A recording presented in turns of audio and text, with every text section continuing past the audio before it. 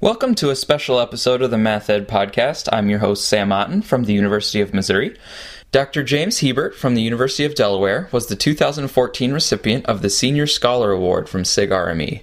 As the award recipient, he was invited to give a presentation at the annual meeting of AERA in Chicago, Illinois, April 2015. Dr. Hebert was gracious enough to allow me to record his presentation so I can present that to you here in its entirety, and the next voice you hear will be that of Dr. Jim Hebert.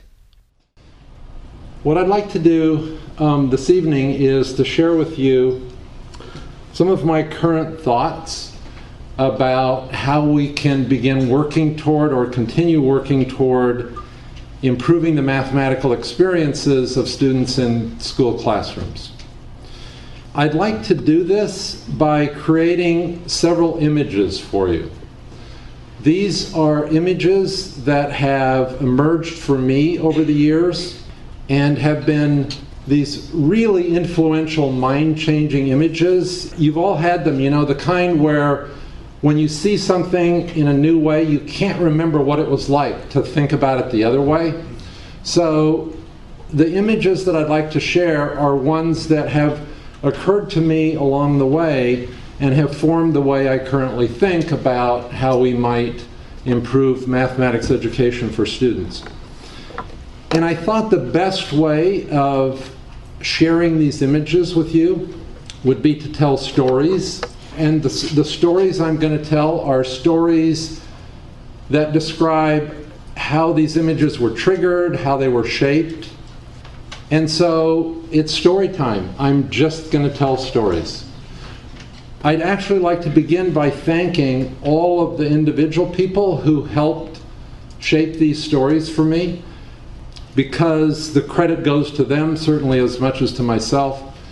But there are too many of these to name individually, but I would like to acknowledge my colleagues at the University of Delaware, who have been a tremendous group to work with over the years, and they are the reason that I have been at one place much longer than I ever thought I would. I'd like to thank my colleagues on the TIMSS video study that I worked with for over 5 years. They influenced my thinking a lot. I'd like to acknowledge the co-authors I've worked with, and I'd like to acknowledge a number of classroom teachers that I've gotten to know and that have really changed the way I've thought about things. So, first story. The first story I'm going to tell is actually a story about a classroom teacher. This is a teacher who teaches 7th grade math, is a well-prepared teacher, hardworking, conscientious, high-performing. She's the kind of teacher that we would like our kids in her classroom. And during the last academic year, she was asked to implement 3 different reforms during the year. She was asked to implement the Common Core. She was asked to prepare her students for new assessments that were coming that would be aligned with the Common Core.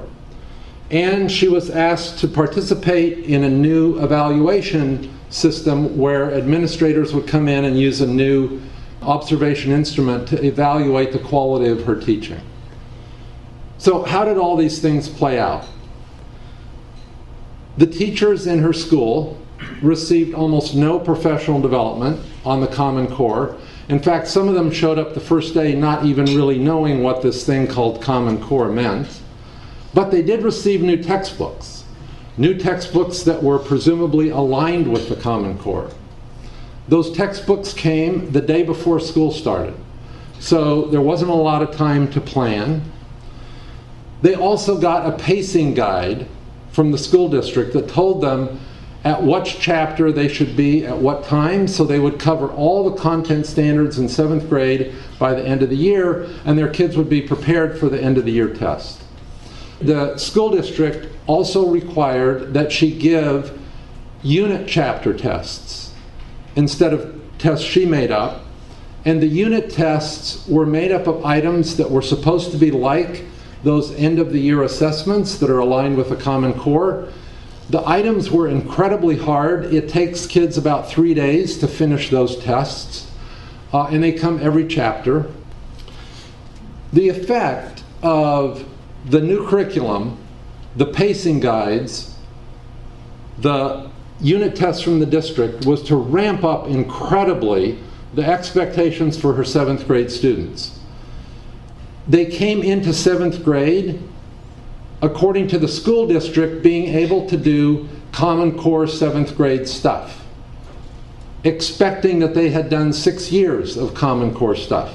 But of course they hadn't. They hadn't done any of the first 6 years. Partway through the school year, the principal said, oh, by the way, since we've kind of moved into this thing real quickly, we're not going to give that end of the year Common Core assessment. We're going to go back and give the one that you guys are used to using, the state assessment that we've done for many years.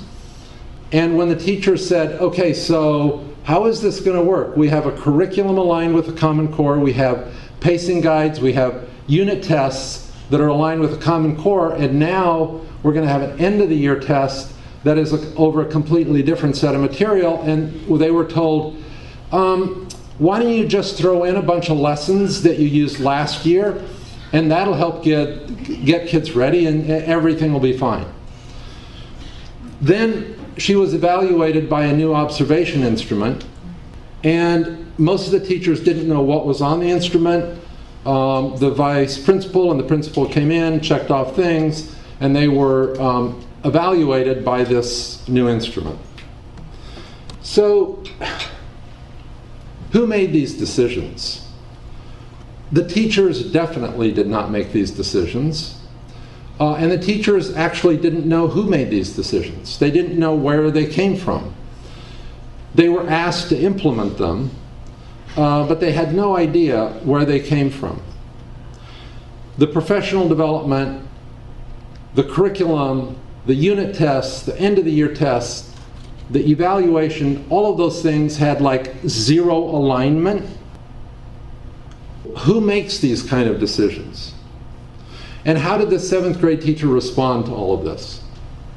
Well, you can imagine. Imagine you're in her situation. And the reason I tell her story, by the way, is it's not just her story. It's the story of thousands of teachers around the country who are being caught in our current reform implementation process. But how did this 7th grade teacher respond? Well, she came home sometimes very discouraged. She was usually quite stressed out. Some days she came home and she cried. I mean, like literally cried. Why? Because she felt like she was really damaging her students. She felt like the kids in her classroom were beginning to feel really dumb. They were being turned off by mathematics. In the school district in which she teaches some very good 7th grade students. She felt like they were getting turned off to mathematics, and they would probably not be interested in mathematics in the future.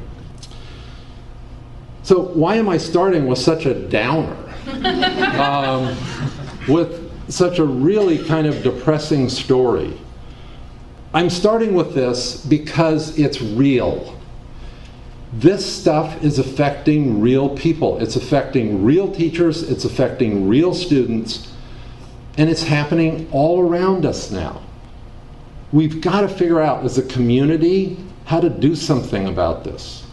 I mean, we should actually probably be demonstrating in the streets in front of school districts, state departments of education, instead of listening to me talking. Because it's a serious problem. It's affecting people's lives. So the question is, how can we stop this craziness? How can we implement good ideas like the Common Core in ways that actually improve lives, in ways that improve teachers' lives, in ways that improve student lives? Okay, that's image one. The image of a teacher being caught in this kind of reform pressure. Image two, so implementing good ideas. So I want to think about implementation a little bit. A number of years ago, I think it was Ron Gallimore who suggested that I read this article by Mark Lipsey. The title is Theories of Treatments. I'm just going to use the phrase theories of implementation, and it works equally well given what he says. But one quote from the article is essentially that to develop an implementation plan, we need an explicit theory about the nature and details of the change mechanism which the cause of interest is expected to produce the effect of interest. So just for the sake of this image, let's take the Common Core as the cause of interest, and let's take students' mathematics learning, deeper and better mathematics learning, as the effect. So we've got a cause and we've got an effect. Essentially what Mark Lipsey says in this article is, how is this cause going to translate into this effect? I mean, exactly, step by step by step by step. What are the links in the chain? What has to happen at each step to increase the chances that the introduction of the Common Core is going to result in improved student mathematics learning? That's the idea, right? So that's an implementation theory. That's the image I have of an implementation theory. So the question is, did the school district that our 7th grade teacher teach in have an implementation theory? This is kind of a rhetorical question now, right? Given the alignment, of course they didn't have a theory. But I'm going to mention 2 other indicators that I think are really critical that also suggest they didn't have a theory. The first is they didn't consult with teachers about how these things would be implemented. They never asked. They didn't ask teachers, so if we're going to implement this, what are the problems that you're going to face? They didn't even ask during the year, so how's it going? If the district had wanted to develop an implementation theory, they wouldn't have known what problems they were trying to solve, right? Because they didn't know what problems teachers were going to have when faced with all of these pressures. A second indicator, and one I've alluded to a minute ago, is that as most states and school districts are doing, they're implementing the Common Core grades 1 through 12 all at the same time, in the same year. Now, what hypothesis can you imagine that would fit into a theory that would say our chances are better for success if we do this all at the same time, and if we expect 7th graders to have had all of 6th grade Common Core and the same for 12th graders, right? What kind of a hypothesis would you put into a theory that would suggest that's a good idea?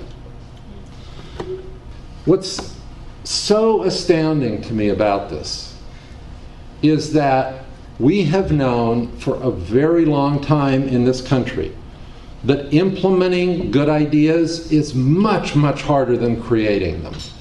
We've got plenty of good ideas. We have almost no stomach for facing the implementation problem as seriously as we need to and as carefully as we need to. My biggest concern is not how we're teaching today. It's that we have no way of getting better. It's amazing to me that we keep making the same mistakes over and over and over again. All right, I'm going to move on to something a little more optimistic. If we wanted to develop good implementation theories, where would we look for good ideas? Well, there is an approach that is often described as disciplined inquiry that creates data-based solutions to complex problems. That approach has now often come under the name of improvement science, and it's had a long run in other professions, and it's been very successfully applied to solving complex problems in other professions.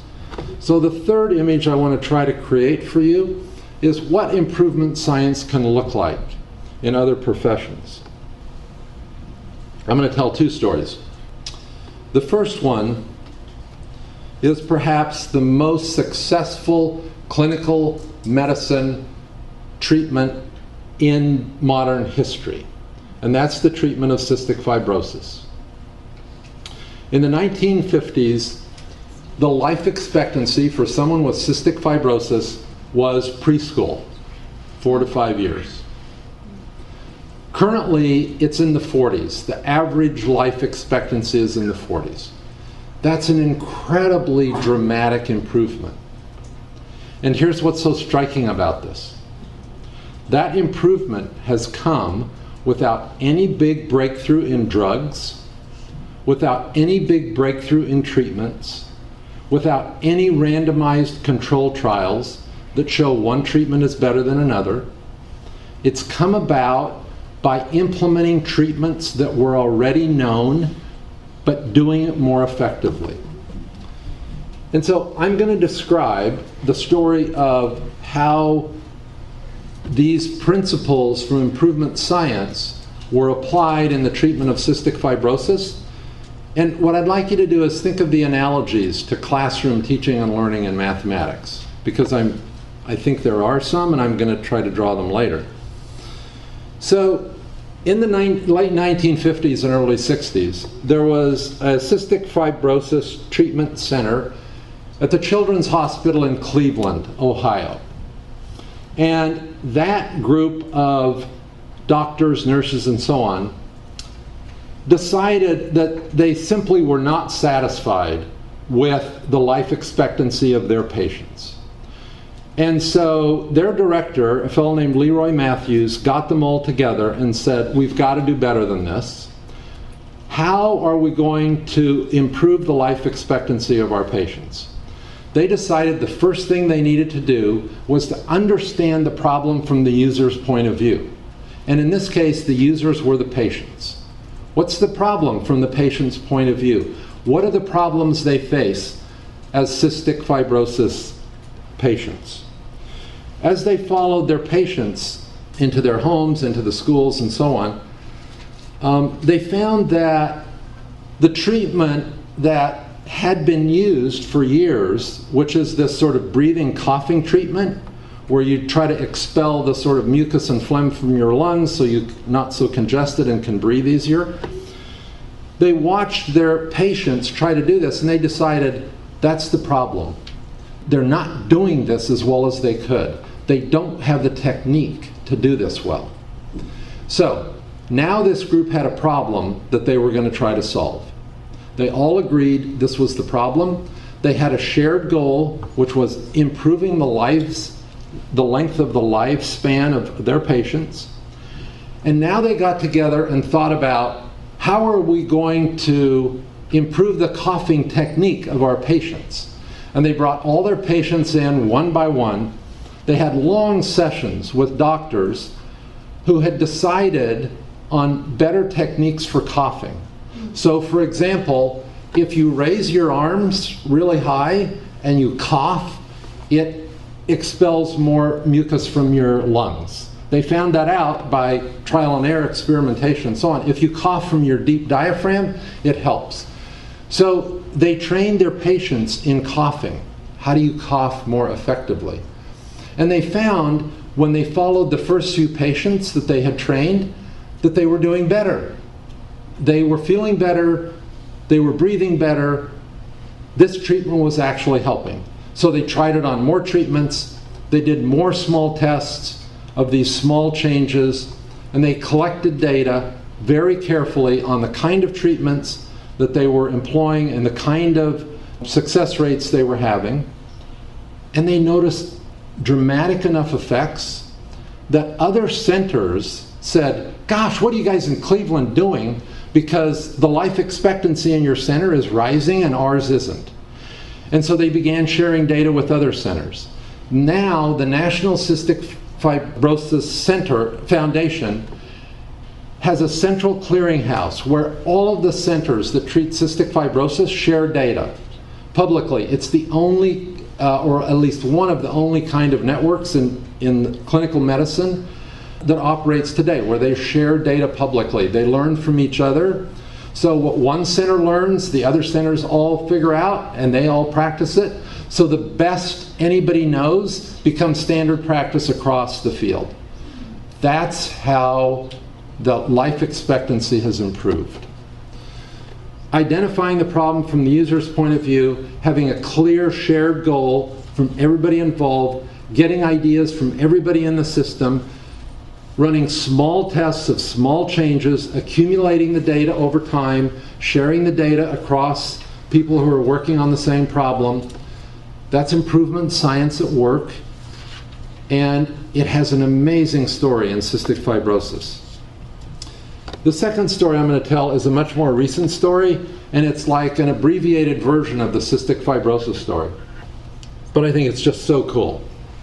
In the fall of 2014, the death rate of West Africans infected by the Ebola virus was 70%. 70%. At the Hastings Treatment Center in Freetown, Sierra Leone, the group of health workers got together and they did the same thing as the people at Cleveland. They said, this is not acceptable. We have to do better than this. We can do better than this. The director of the center brought all of the health workers together. They talked about, what do you think we can do to help our patients to reduce the death rate? They brainstormed lots of ideas. Everybody had an idea. They eventually focused on the dehydration problem, because many of the nurses that were doing the daily care noticed that as soon as the patients became dehydrated, they deteriorated very quickly. So they decided, here's our problem. We need to keep our patients hydrated.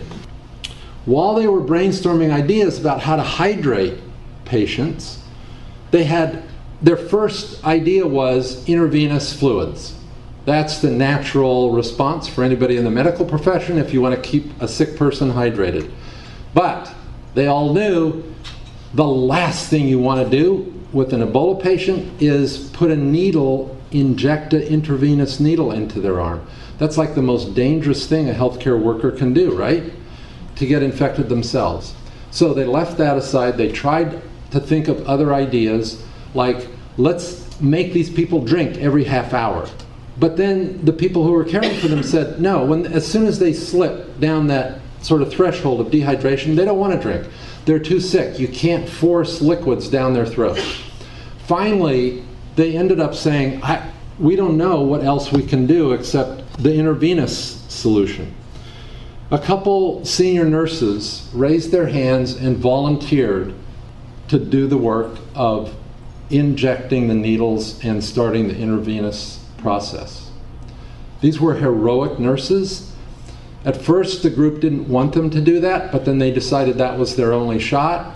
Then they began brainstorming ideas together about how you do this in a protective, safe way. They began doing that. They tested the patients, they tested the nurses. By the beginning of November in 2014, the death rate in the center had dropped from 70% to 40%. Dramatic drop. And none of the nurses had been infected by the Ebola virus. A really sort of quick application of improvement science at work, running through those cycles, but in a very quick period of time. Image 4. What would improvement science look like in education? Some of you who read The Educational Researcher might remember a recent article by Catherine Lewis, not our Catherine Lewis, but a Catherine Lewis with a C, with almost this title, Improvement Science in Education. I'm going to tell two stories that are quite different than the picture she painted in that article, but they're the image I have of what improvement science could look like. So story one comes from when I was working on writing the Teaching Gap book with Jim Stigler. And we were, of course, after looking at the videos in the TIMSS video study, we were impressed with the lessons that were coming out of Japan. Some of you have seen those. They're really interesting, sort of high-quality lessons, very polished. But we were actually more interested in the fact that when you took a random sample of teachers in Japan, they could all teach these lessons that looked very much the same. Knowing how hard it is to scale up any kind of instructional change in the US, we're wondering, how do teachers selected at random in Japan all know how to teach these same kind of lessons? Fortunately, Jim had a doctoral student, Makoto Yoshida, who was working in Japan at that same time on his dissertation.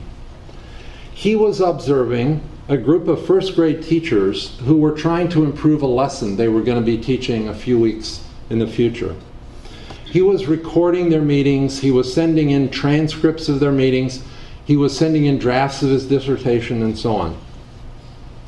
One evening, Jim called me. He usually called me in the evenings. And he said, "James, you've got to listen to this." And he began reading a transcript from one of the first grade teachers' meetings. After listening to that transcript, I have never thought about teaching the same way again. I can't remember what it was like to think about it differently. So the transcript was of first grade teachers working on the first lesson where their students would subtract a single-digit number from a two-digit number. This would be their introduction to that idea. The reason they thought this was such an important lesson is they wanted first graders to understand how you could take advantage of the 10 structure of the two-digit number when you did the subtraction. So they had already spent several weeks talking about this lesson. This was like the 4th or 5th week. They met Thursdays, 2 hours every afternoon to work on this lesson. In this lesson that Jim read the transcript from, they were picking the opening problem in the lesson.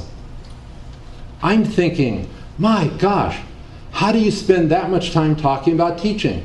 This is like the 4th meeting, and now they're picking the opening problem in the lesson. Well, how did teachers spend their time in this meeting? And then you'll get an idea of how you can spend so much time talking about teaching. The textbook suggested that the teachers present either 12 minus 9 or 13 minus 9 as the opening problem, and the textbook also suggested that the teachers listen for students to use a particular strategy, and if not, sort of guide them to see that you could subtract 9 from 10 and then add on 2 more to get 3 as your answer. That would be a way you could take advantage of the 10 structure, because subtracting from 10 is very easy. These first grade teachers said, well, yeah, we like that strategy, but we would also like our first graders to see another strategy that takes advantage of the 10 structure. We would like them to be able to break up the 9 into 2 and 7, subtract 2, that gets you down to 10, subtract 7 more, that's 3, that's the answer. We would like both strategies. And then they said, yeah, but 9, our first graders would not be able to break up 9 into parts like that. They wouldn't think of doing that. So we're going to have to change the problem. So they dropped the number down to 7 and 8, and they thought about 15 minus 8, 15 minus 7. They talked about that for a while, the pros and cons of using that number combination.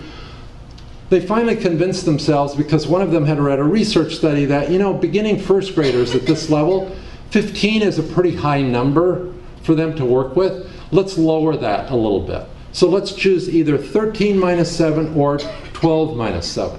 But which one should we choose? And so they talked for about a half hour which one of those two would be the better combination. Finally, they decided that the winning argument was that kids in their classes, at least one of the teachers was sure about this, that her first graders would be able to break up 7 into 2 and 5 more easily than into 3 and 4. That would allow them to understand both strategies that would take advantage of the 10 structure of the number system. So the meeting came to an end, and they set an agenda for the following meeting of creating a story problem in which this problem would be embedded. All right, then to sort of finish out the story, what some of you know this kind of process. So what they did then was, a few weeks later, they taught this lesson. They all observed one of them teach. They looked at how students responded. They looked at whether students actually used both strategies, whether they understood both strategies. They collected data from students. They came back. They revised. They refined the lesson.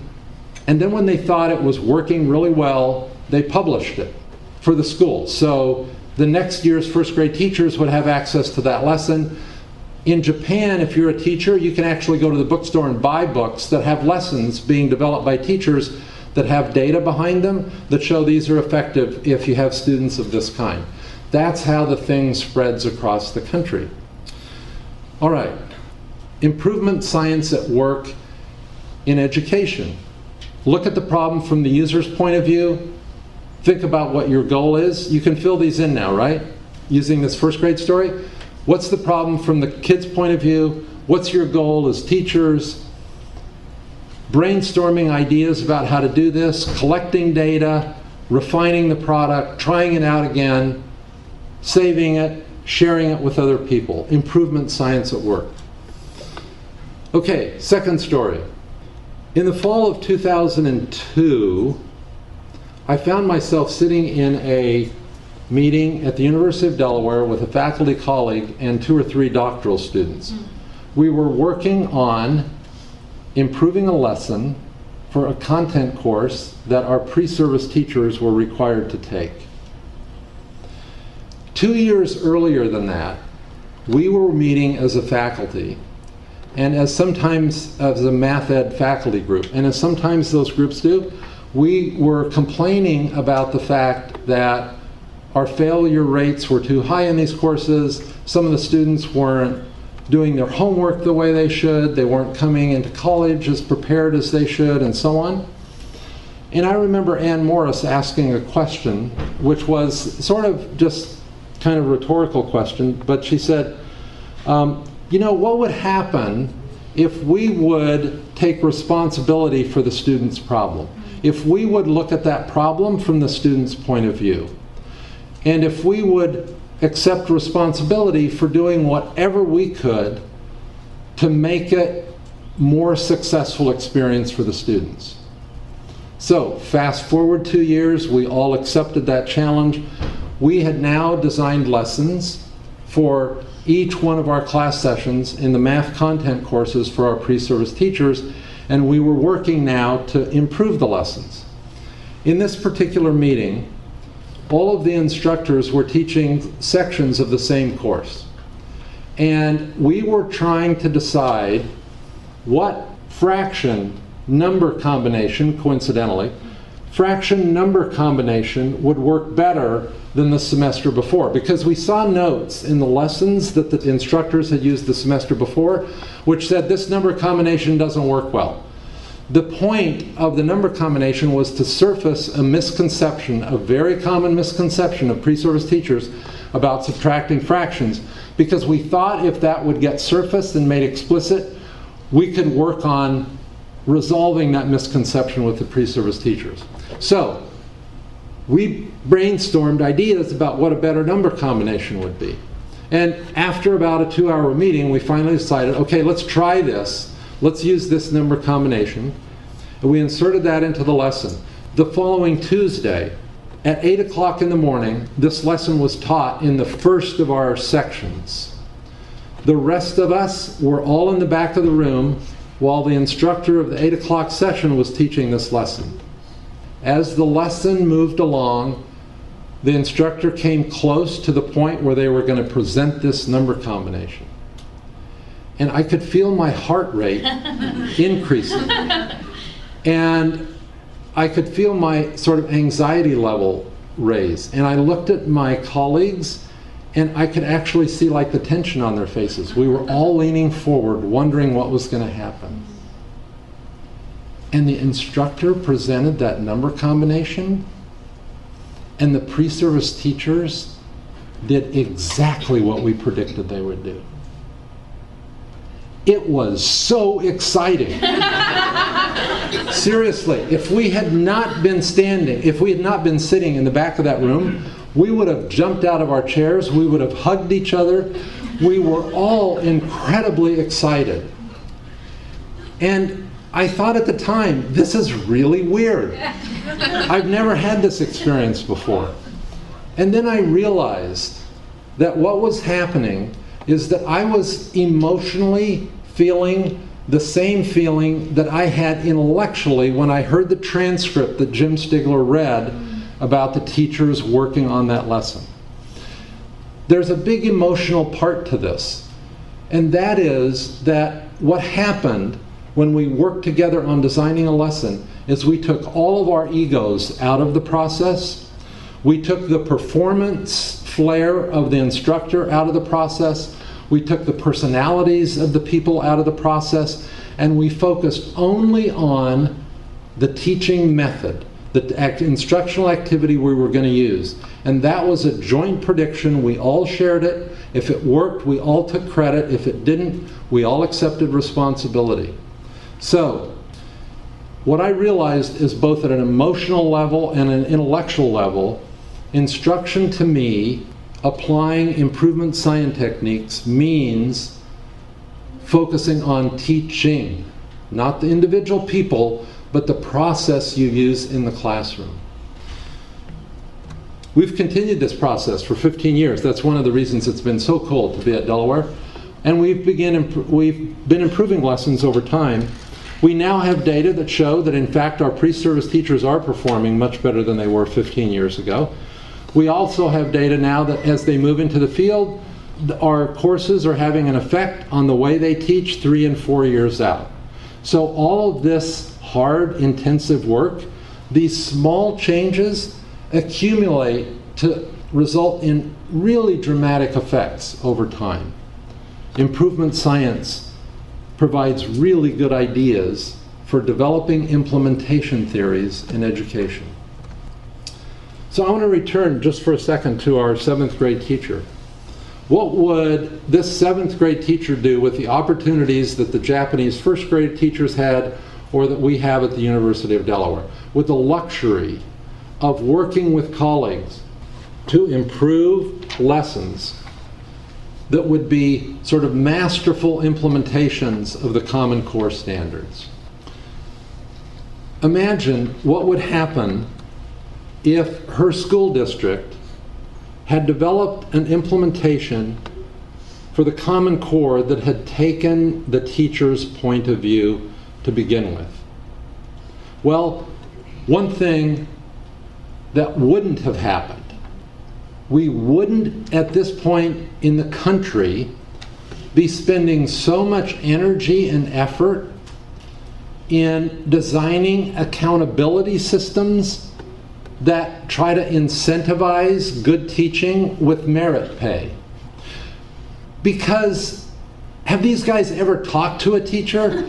You know, that whole idea, it's like they think the problem is that teachers actually have several ways of teaching. They have the poor method, and they use that, you know, as their default. And then, if they know they're going to get merit increase, they say, oh my gosh, now I'm going to pull out my effective method. And now I'm going to be really effective. I mean, seriously, that kind of policy is trying to solve the wrong problem. It's an implementation theory that is designed at entirely the wrong problem. My guess is that if you ask this 7th grade teacher, what's the problem from your point of view? What should the implementation theory look like? The teacher would first of all say, we would like to be part of the discussion about what that theory is. And then if you said, okay, so suppose you're part of that discussion, what would you identify as some problems that the implementation theory should help with? And my guess is the teacher would say 2 things. One is they need time, and they need opportunities to learn with their colleagues how to do this kind of teaching that implements the Common Core. Does that sound reasonable? I think that's what the 7th grade teacher would say. But the question is, wouldn't this take an awfully long time for this to happen? The 5th image. In March of 2005, I was invited to a breakfast, a thing called the Congressional Breakfast that's put on by the Aspen Institute. They do this regularly, or they used to. I don't know if they still do.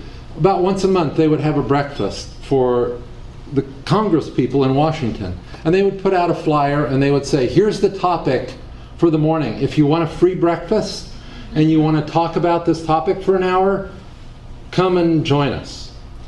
And so I was asked to talk for 10 minutes about what the TIMSS video study said about how we can improve education in the US. And then they would ask questions for 50 minutes while they were eating. And so I thought, yeah, that sounds fun. So